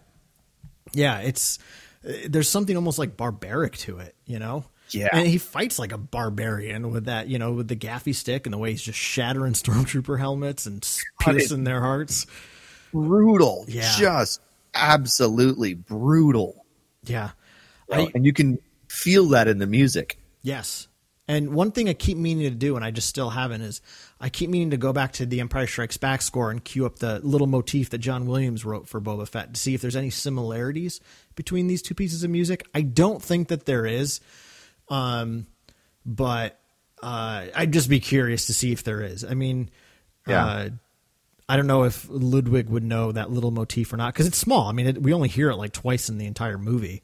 Again, it's just a little motif of a few notes, but I don't think it really matters, because I do think Boba Fett is a new character at this point anyway. Coming out of the Sarlacc pit has changed him. Again, I'm still a little nervous with what they chose to do with him to close the season and what we might get with the Boba Fett story. But I really liked this episode because it gave us an empathetic, somewhat compassionate Boba Fett, like to show that his time in the Sarlacc, like, yes, he's still a brutal warrior, but there might be some humanity to him. So I hope we get to preserve that. So, yeah, but this music is perfect for him and especially his fighting style. Yeah, definitely. It's really good. Here we go. Penultimate episode. Yes. And it's a damn good one. Chapter 15, The Believer. Yes, it is. Story theme. What is it, Jason? Finding out who or what is more important. This is when everything is put to the test, and Din has to decide what's more important to him. His, creed from a Mandalorian covert that is essentially he is the final remaining member of, as far as he knows, or Grogu. What's more important? And he makes the decision. It's clear. Yeah. So. Yeah. It exactly. Right. I mean, it's pretty clear what that theme is the believer, I believe, is him, but what does he choose to believe in, and how does he choose to believe? Is really what this episode is about. He's willing to forego this strict interpretation of a code of conduct that he grew up with. He's willing to set that aside for someone that he loves. Yeah. I mean, it's pretty darn clear. It's very clear. And I want to say this because I'm not going to probably talk about him a ton in the next couple of minutes here, just because it doesn't fall into the categories we're talking about. But Mayfeld was awesome in this episode. I kind of hated his character in Chapter 6. And I also kind of hated that it was Bill Burr. I'm not a huge Bill Burr fan. I don't need a Boston accent in Star Wars. It's weird. I felt like I heard one of the local cops talking on the street corner or something when I was watching Chapter 6. And also his outfit in Chapter 6, it's this weird, knockoff Star Wars costume. It's something you'd grab at Walmart. But, I just didn't like his character, and I did a complete 180 with this episode. I loved him in this episode. And in a weird way, Bill Burr was the perfect actor to play this part, because that's who Bill Burr is in his comedy. He's kind of this irreverent, sarcastic, skeptical comic. And I felt like I think the reason Mayfeld was such a good fit for him specifically in this episode is because it was just hey, be yourself. Because that's who Bill Burr is. Yeah. Well, I'm going to continue on that with, my favorite moment from this episode, because it is Mayfeld and Valen Hest having a conversation across the table. I love this moment because the tension is just right. Valen Hest is the most disgusting example of an arrogant Imperial officer that you can get. Yeah. And it's perfect. You know, and it shows, you know, it obviously tells us that, you know, there's a reason why he's an ex-Imperial sharpshooter. Mayfeld is an ex-Imperial sharpshooter because of this moment. We finally figure out why he left because of Operation Cinder and his part in it and what happened on the mission he was a part of. Not only the deaths of an entire city, but his entire platoon, all the people that he fought and, you know, lived alongside, and the one who made that decision to do all that is sitting right across the table from him and is not sorry for any of it. You know, and obviously as we see it, he can't take it anymore. And, they end up having to blast their way out of the base because of it. But yeah, no, it's my favorite scene in the entire episode is him having the you know, this verbal sparring match. You know, it reminds me a little bit of Obi-Wan and Jango in Attack of the Clones. But yeah, it's deeper and more raw, and you get Imperial platitudes versus a lived experience. And Mayfeld can't handle it. And yeah, it's such a good scene. It's my favorite scene of this episode. That's awesome. It really is such a great scene. And again, I know a lot of folks probably know this, but the actor, I don't remember his name, that plays Valen Hest is also the same actor that played the Night King in Game of Thrones, which is and kind of awesome. Pull that up real quick. Okay. I've got Wiki open, so nice. For moments like this, that is Richard Brake. Cool. But yeah, he perfectly cast for that particular scene, for that particular character. But yeah, it's just so good. But my favorite moment isn't long before that, and it's the moment when Din just pulls the helmet off when he needs, you know, the facial recognition. I really feel like this episode was building to that, right? You already had Mayfeld asking the question, you know, so what is it? Can you not take your helmet off, or you just can't show your face? Because there is a difference. You know, I love that moment, just that impulsive, like, the computer's going to shut down and it's going to make a lot of noise and give me away. He just, right. It's not even, it's, you know, he's had a lifetime of this code and this creed in his head, but in that instant, it's just like Grogu, got to take that helmet off. Grogu, I love him. The helmet comes right off, like without hesitation.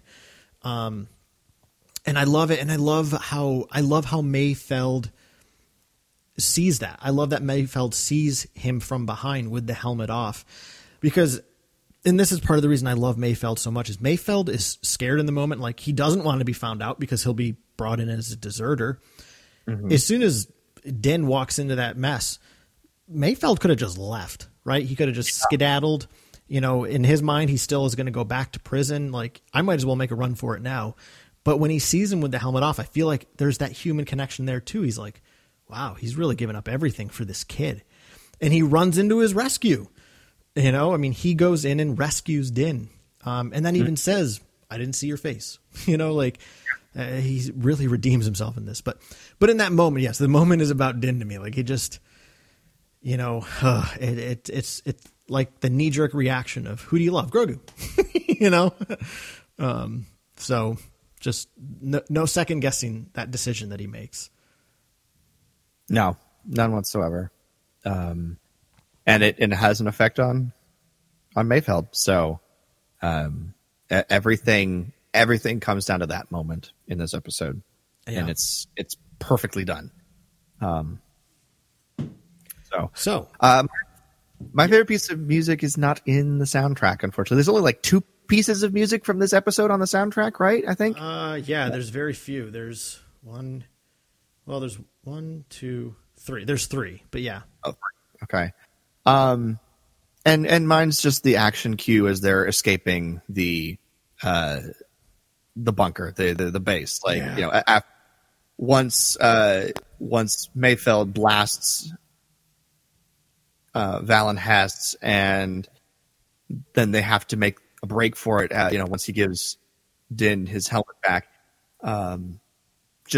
it's just so fun. It's an exciting action cue. There's nothing really else to say about it, but I love that. I love the action cue. I don't have much more to say about it, but it's just my favorite piece of music from this episode. I really like it too. It's a kind of a runner-up for me as well. But like you said, it's not on the score, which kind of stinks. It is essentially just a version of the Mandalorian theme, but it's kind of played a little bit more amped up. Like, again, it has you running with them. And I love as they're climbing up the ladder, and he says to Mayfeld, hurry up or something. He goes, well, what the hell do you think I'm doing? We gotta go. What do you think I'm doing? Yeah. Yes. It's so good. Yeah. But I gotta say, my favorite musical moment, which also is not on the soundtrack, but I did cue it up because I wanted to hear it. It's I call it like the Imperial victory music, and it's when the TIE fighters show up to save the day. It's such a great piece of music. Here it is.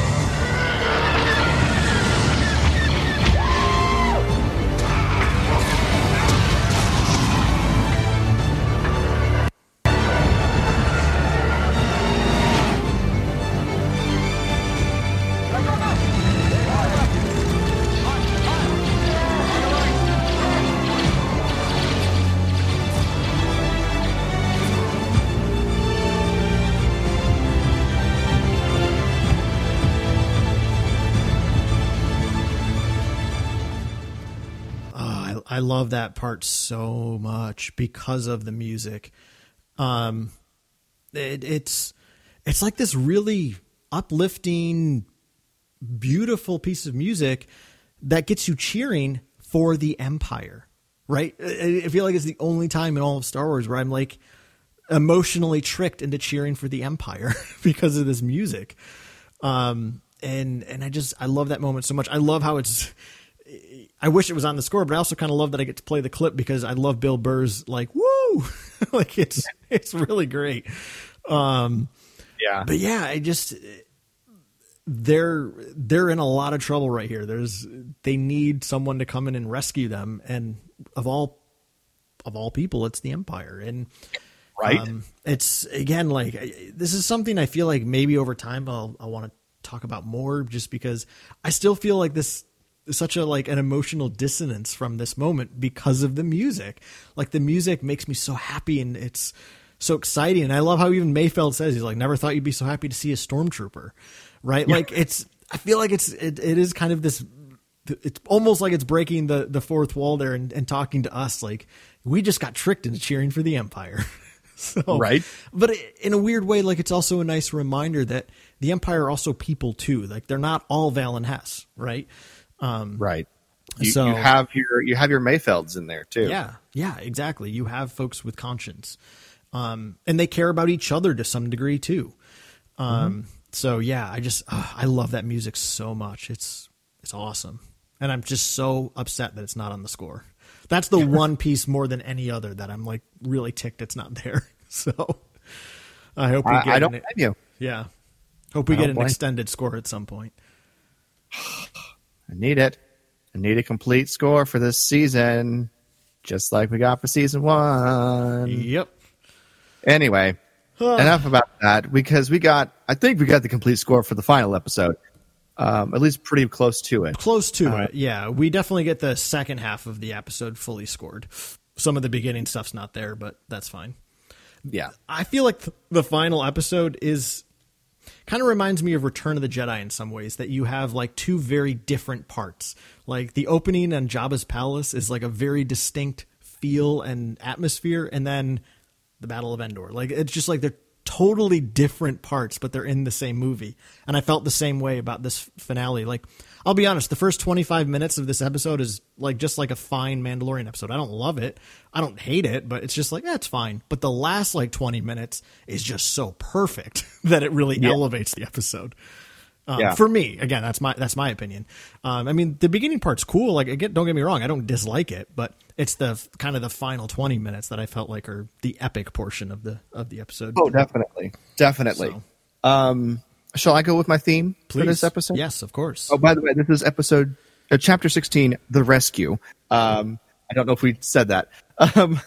But my theme for this episode is fulfilling his duty in all aspects. Ooh. Because Din, he fulfills his duty. He fulfills the quest, the objective. But he also does the ultimate duty that a parent has to do, that only one other character in the entire Star Wars saga that we have seen has done. Shmi Skywalker gave up her son. And so does Din. Yeah. Because it's what they need. It's what they need. And it's, the damn Jedi always stealing people away. It's one of the few times I've ever been like pissed at Jedi before. So, but yes, you're 100% right. I have a little bit of conflicting emotions about this one though. I knew it was right for Anakin, and I was totally fine with that happening with Anakin. But this is the one I'm like, I'm not sure this is the good one. I'm not sure this is the. I mean, yes, he needs to be able to learn how to use and control his powers. But is this really what needs to happen for these characters? Ultimately, I don't know. So, depends on how they finish the season. Yeah. I'm just going to reiterate your theme because I think that's exactly it. It's the completion of the quest and the ultimate gift of selfless love, which is, like you said, giving up his child for something better. In order for Grogu to grow further into what he's capable of, he has to team up with the Jedi because as Din so sadly says at the beginning of chapter 14, The Tragedy, you're too powerful. I can't train you. It shows us once again that Din is a person of his word. He follows through no matter what, right? Like his promise to what he was going to do for the child is the most important thing to him, more than his religious code and creed and more than his own, self-sense of security. Giving up Grogu is the hardest thing he's probably ever had to do and probably will ever have to do. But he does it because that's what he promised to do. And this is again why I love this character so much is, to me, he's just the perfect example of he's a perfect example of a hero. A hero is someone who makes the hard choices specifically because they're hard, And I can at least speak for myself. That's a message I need to hear more and more in my life is that, sometimes the things that we're supposed to do are the hardest things to do. And that's easy to tell yourself when you're watching a story. It's another thing to actually have to do it. Boy, isn't that right? Yeah. So if you don't mind, I'm going to go right into my favorite moment because it ties in so much with this.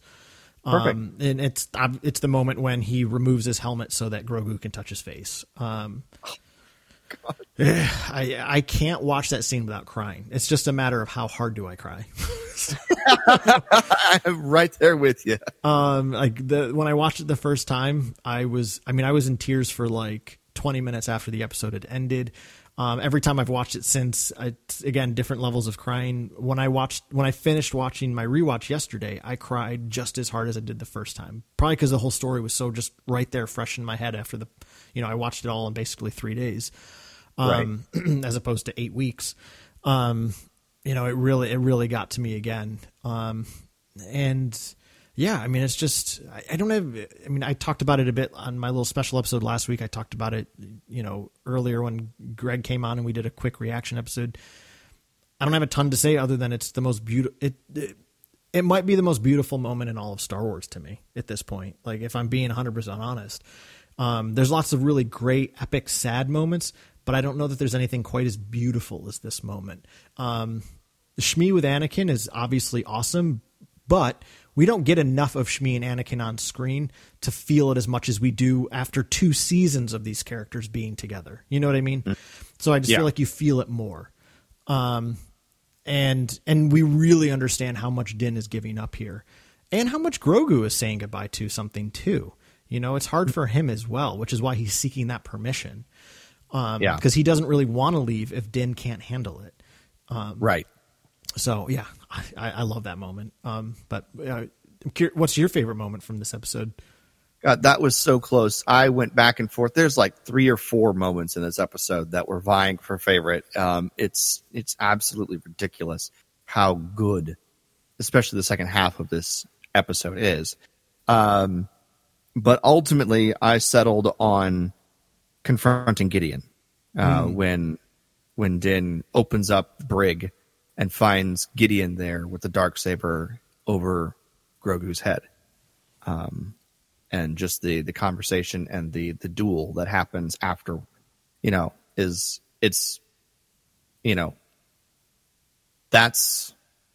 a pivotal moment. Things hinge and pivot on that moment.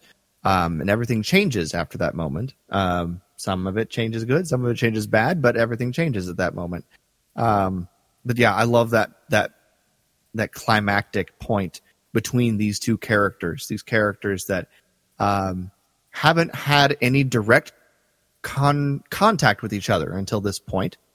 But they are definitely in each other's heads.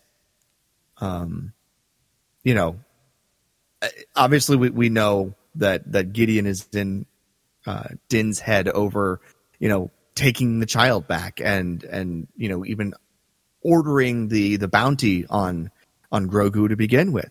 But we also know that Din is in Gideon's head after that message that he sent him in the end of the previous episode. Mm-hmm. And they are, and he knows everything about Mando, and he reveals that, like, pretty much everything he knows.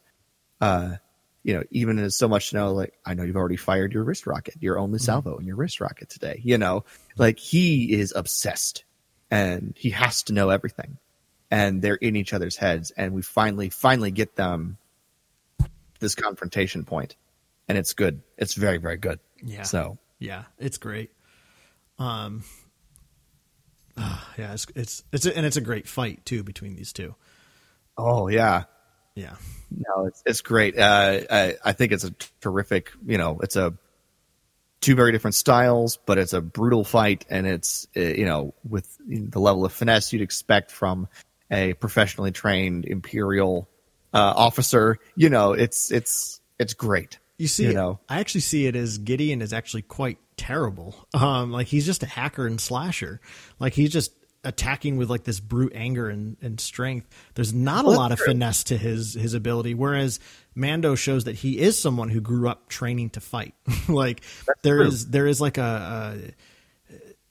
I don't know, like, and I just feel like he owns the whole fight. Like, yes, Gideon gets a quick hit on him because he's got his back to him, but other than that, he takes control of that fight pretty quick. Fair enough. So I'm not trying to say you're wrong, but I just saw it differently. Like, I feel like Gideon is just wailing away, like doing what he thinks he's supposed to do, whereas he shouldn't have done that because Din knows what's up. Yeah, well, I mean, I'd push back a little bit because I think he's got to have some sort of training in order to be able to wield it effectively. Yeah. But you're right. It is definitely not as fluid, shall we say, as Din. So yeah, for sure. That's good. But yeah, favorite piece of music, sir? Well, honestly, my favorite piece of music is the moment when he takes off his helmet and says goodbye to Grogu. But I did kind of like this whole special episode last week specifically about that track called Open the Door. So I wanted to pick something differently. And it's the track A Friend, which is the music for when Luke shows up, which is his really cool guitar riff. This is mine. All right, cool. I had a feeling it might be. Got like this Dies Irae thing going on as Luke brings death to the Dark Troopers. Yes. So good. and like a really cool like choir under it too. Like there's something very haunting about this moment. Yeah, it's unexpected. Nobody knows what's going on. Yeah.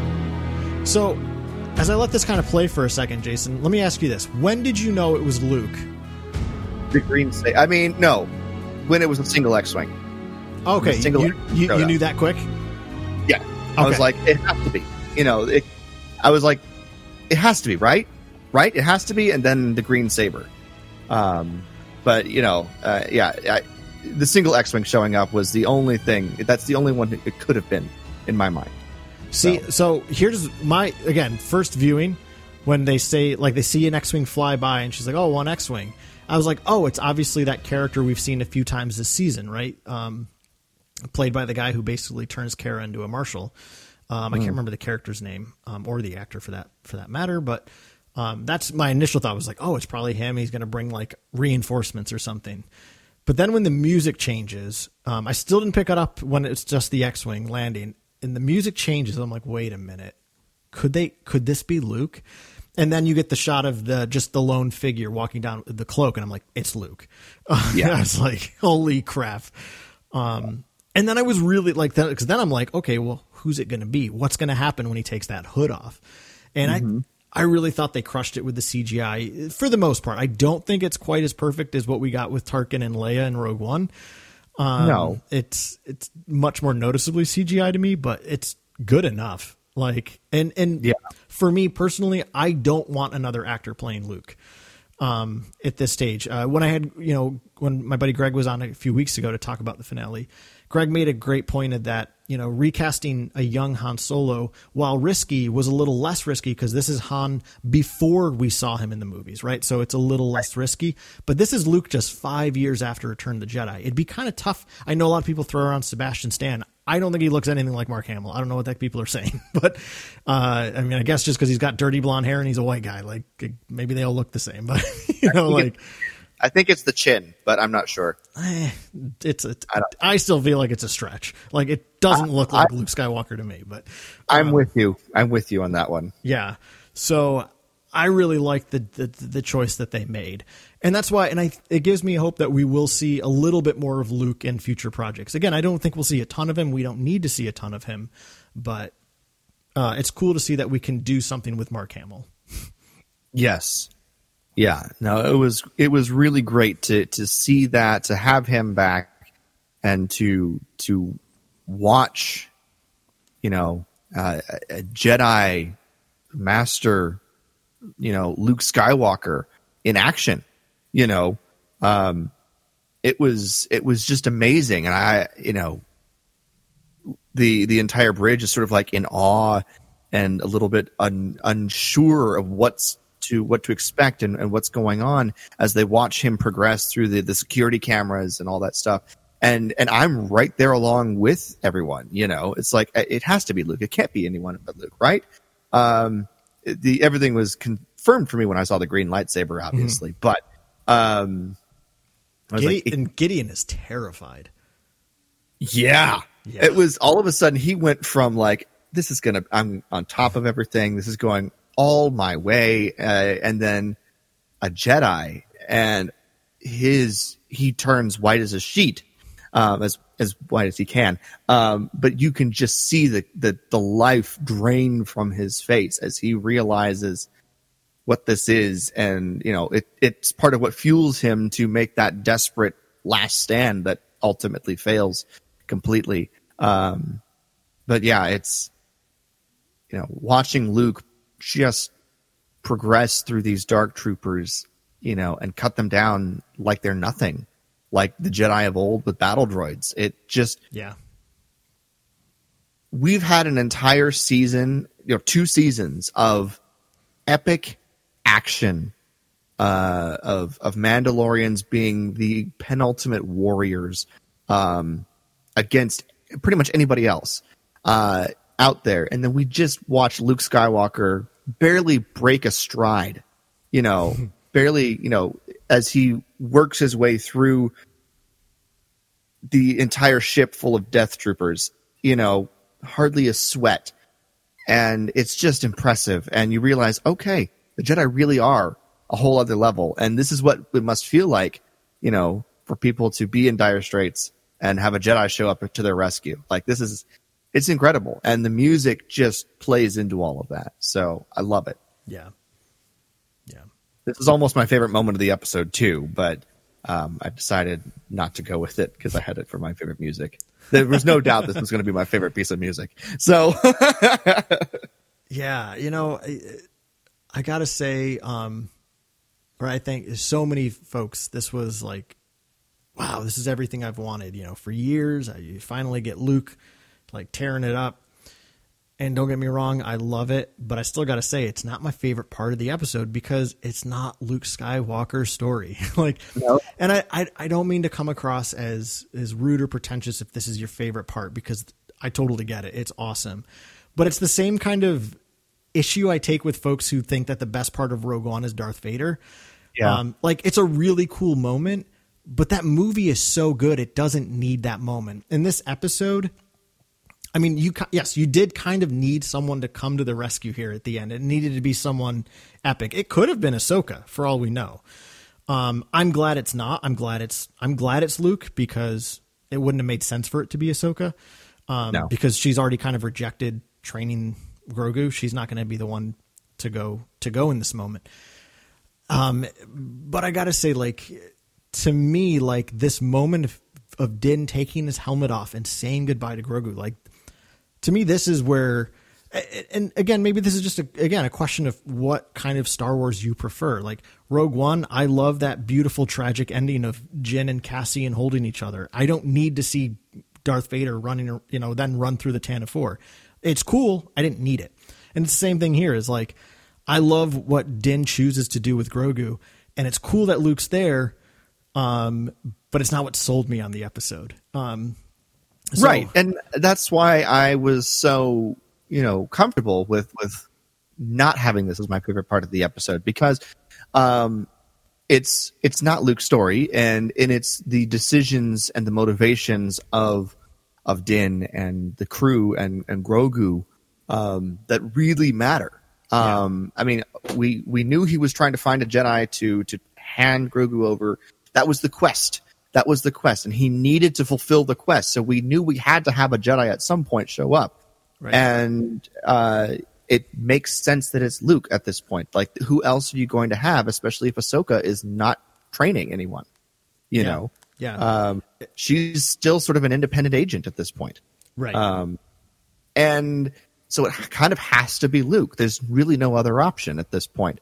So having that is amazing, but getting to that point and the impact of the decision to let Grogu go is the crux of this episode. Mm-hmm. You know, which is why, you know, I think your favorite moment and my favorite moment are kind of the important bookends on either end of this epic, you know, entrance of Luke Skywalker. So. Yes.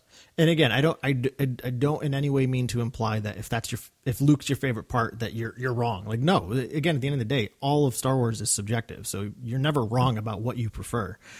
Right. But I only bring it up because of, you know, sad to see so much just silly fighting in Star Wars fandom once again. I mean, this seems to be Star Wars fandom's favorite thing to do, which is, again, why less and less get involved with any sort of social media, because it's just such a toxic place.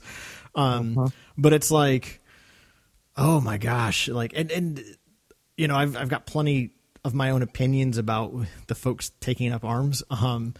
But you know, at the end of the day, like, it's like, if this is something you really loved, awesome, but don't let something that you love be a reason to crap on something else, because that's too often what Star Wars fans do these days. They're like, I loved this in it, you know, because that one sucked. Like, oh, episode 9 was great, but because episode 8 sucked. Like, you know, like, Luke being awesome here was great because episode 8 Luke isn't Luke, it's Jake. You know, it's just all these stupid, silly comments of, you know, like, it's not about that. Like, Luke being there, to me, made perfect sense. It's brilliant that it's Luke. It perfectly feeds into a 25-year later Luke who rejects that part of himself because he ultimately was wrong about the way he was going about doing things, which I think makes sense. But they're not mutually exclusive characters at all. So no, I mean, he, to just address that just slightly, he says he became a legend. Yeah. Here he is living into that. And here is part of that legend being built. It's moments like this that create a legend. So, and he's got, like you said, 25 years before he gets to the point that he's at in The Last Jedi. So, but yeah, please, folks, if you prefer something, enjoy it, have fun. We love hearing why something is your favorite in Star Wars. But if you're going to use that to just bludgeon people who disagree with your favorite, then go sit in a corner and put yourself in carbonite. That's all, all that's good for at this point anymore. If you're going to just, use it to win points with your own little crowd on social media and, then you're no good to the rest of the fandom. Yeah. I'm sorry. I really, I don't like saying that, but it really is pointless and stupid and unworthy of the Star Wars that we all love. Mm-hmm. So, well, I think these are the perfect example of people who don't understand Star Wars. So they don't get Star Wars. And I mean that, like, if you think Star Wars in some way entitles you to belittle and bully people, you didn't get Star Wars, dude. Like, you don't get it at all. And you're the Empire. Yeah, exactly. So, so obviously, like, Jason, you and we're not big social media people. Obviously I use it more than you do, but it's not our bread and butter. And I'm happy to say that the majority of folks who interact, I would say pretty much 99% of the folks who interact with us on social media are wonderful folks who are always positive. And being positive doesn't mean that you can't say you didn't like something, right? I want to maintain a difference there. Like, there are things about Star Wars I don't like, but I don't feel the need to hate on them or use something that I like to then attack something I don't like. Again, I mean, I made it kind of clear earlier in the episode, like, I wasn't nuts about Ahsoka being there. I felt like she kind of overtook the story, but I'm not going to belittle that point or kind of go on exhaustively about like, well, I don't think it was that, why it didn't work for me or something. It is what it is. Like, I said why it didn't work for me, but I'm just going to move on. And because lots of other things did. So exactly. Exactly. And like, I'm glad to say, Jason, like, obviously our Star Wars community is much smaller than a lot of other Star Wars communities out there that are garnered by other podcasts or media groups. And I'm fine with that. I think we've got a really great group of folks that interact and play along to Star Wars with us. And we appreciate all of you. And, it's important to just be positive and to love what you love. Obviously with the honesty to be able to be critical. I mean, being critical doesn't mean you're negative, right? I don't think, don't go so far to think that like, oh, he didn't like that, he's a negative Star Wars. No, not necessarily. It's just what do you choose to do with it? And I think, sad to say, that in light of the final episode, we once again had to deal with more Star Wars wars, which to me are just exhausting and stupid. Yes, they are. And they usually are created by people that just want clicks. So just keep that in mind. They're not really trying to serve your appreciation of Star Wars. They're serving their own ends. And a lot of them have places that are created through ad content. So just remember, they're making money off of you. So they make money by getting you to click on them. So just keep that in mind. Like, don't give them that power. So that's all I'm going to say about that. Yeah. So all right. Anyway, I think we've said our piece about that. Absolutely. All in all, though, Carl, season 2 of The Mandalorian wrapping up, final thoughts on this season right now. For now, for now, and again, we're going to be coming back to things from this season a lot in the coming year. But honestly, Jason, it did what I really hoped it would do, which was essentially just delve deeper into the story of Din and Grogu and him having to deal with things calling into question his beliefs and his understanding of himself. Just like a middle chapter is supposed to do, right? That's what Favreau said this season was going to be about. And I feel like it delivered beautifully and perfectly. It overlapped with other parts of Star Wars that I think are incredibly fun. And the way the season ends, now I'm just like, whoa, what do we do with a third season? So it makes me extra excited and super sad that we have to wait till 2022. So it's not coming out the end of this year? No. So Book of Boba Fett will come out at the end of 2021. And then season 3 won't premiere till probably February or March of 2022. So, I missed that. Yeah. Oh dear. So we got a bit to wait, unfortunately. So basically, about a year from now, we'll start talking Mandalorian season 3 then. Oh, lovely. Yeah. Yeah. Sad faces. All right. Well, at least we've been left with a lot to chew on until then. For sure. For sure. How about your final thoughts? Gosh, this was amazing. This was an amazing second season. It took a show that I didn't expect to impress me as much as it ended up doing with the first season and just elevated it beyond my wildest expectations. It is fast climbing in my favorite Star Wars, content right now. And yes, it's part of that is because it's new. I'm not going to lie. I am caught up in the moment of it all. But it really is quality Star Wars and some amazing stuff that I'm thoroughly enjoying. So it's absolutely terrific. And the ending that it left us on is very, very curious to see how they're going to move forward. Obviously, we're going to get the Mandalore stuff, and we're still left with Bo-Katan needing that Darksaber if she's going to retake Mandalore, or is he going to retake Mandalore? Who knows? Plus, if season 3 is going to be sort of Return of the Jedi-esque, are we going to get a Return of Grogu? I think so, but not immediately. Yeah. Yeah, I think so too. So just for the fun of it, I threw up a poll on Twitter and our Instagram just the other day just to see, just to ask folks, do you think there can still be a compelling story for season 3 if Grogu's not a major player? And the vast majority said yes.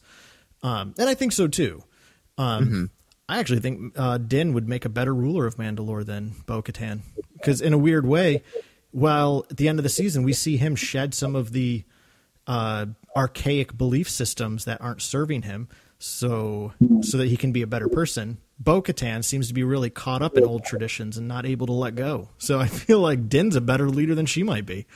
So she is, she is so desperate to retake Mandalore that her own pursuit of that has turned into a pursuit of the power to rule Mandalore as well.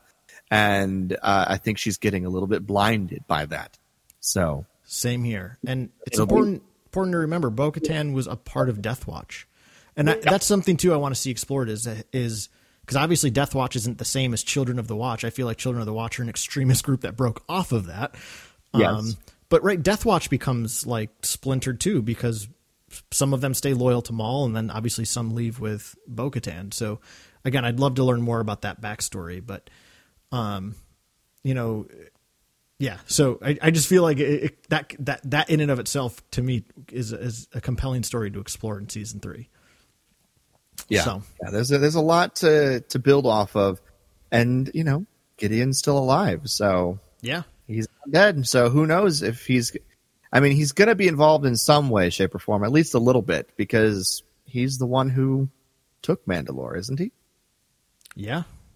So, well, he was in charge. I don't know if he personally took it, but yeah, he was in charge of the Mandalorian purge, so. Yeah. yeah, so we'll have to see what happens with him moving forward. But all right, there you go. There are just some of our early, somewhat generalized thoughts on the season as a whole. But like I said at the beginning, we have a poll for all of you. And Jason, what is that poll? Well, we want to know, what is your favorite episode from season 2 of The Mandalorian? I'm going to have to do some serious consideration on this. I know, Carl, you've already mentioned yours. I don't have a favorite yet. At least I haven't figured out which one is my favorite yet, because there are so many that have, fantastic moments and story beats that I got to do some serious thinking before next week's episode. So I'm interested to see what everyone else says. Same here. Yeah. But Carl, if people want to weigh in on our poll or just respond to any of the conversation that we had tonight about season 2 of The Mandalorian, where can people do that, sir? We are on Twitter at Wampa's Lair, Facebook, Wampa's Lair Podcast, Instagram, _Wampa's Lair. You can email us at wampaslairpodcast@gmail.com, and you can support the show on Patreon at patreon.com/wampaslair. Excellent. Thank you, everyone, so much for listening to this episode. Anything else, Carl, you got before we close this down? This is the way. This is the way. This has been episode 409 of the Wampa's Lair Podcast, Mandalorian Season 2 recap. For Carl, I'm Jason, and we'll see you next time here in the Wampa's Lair.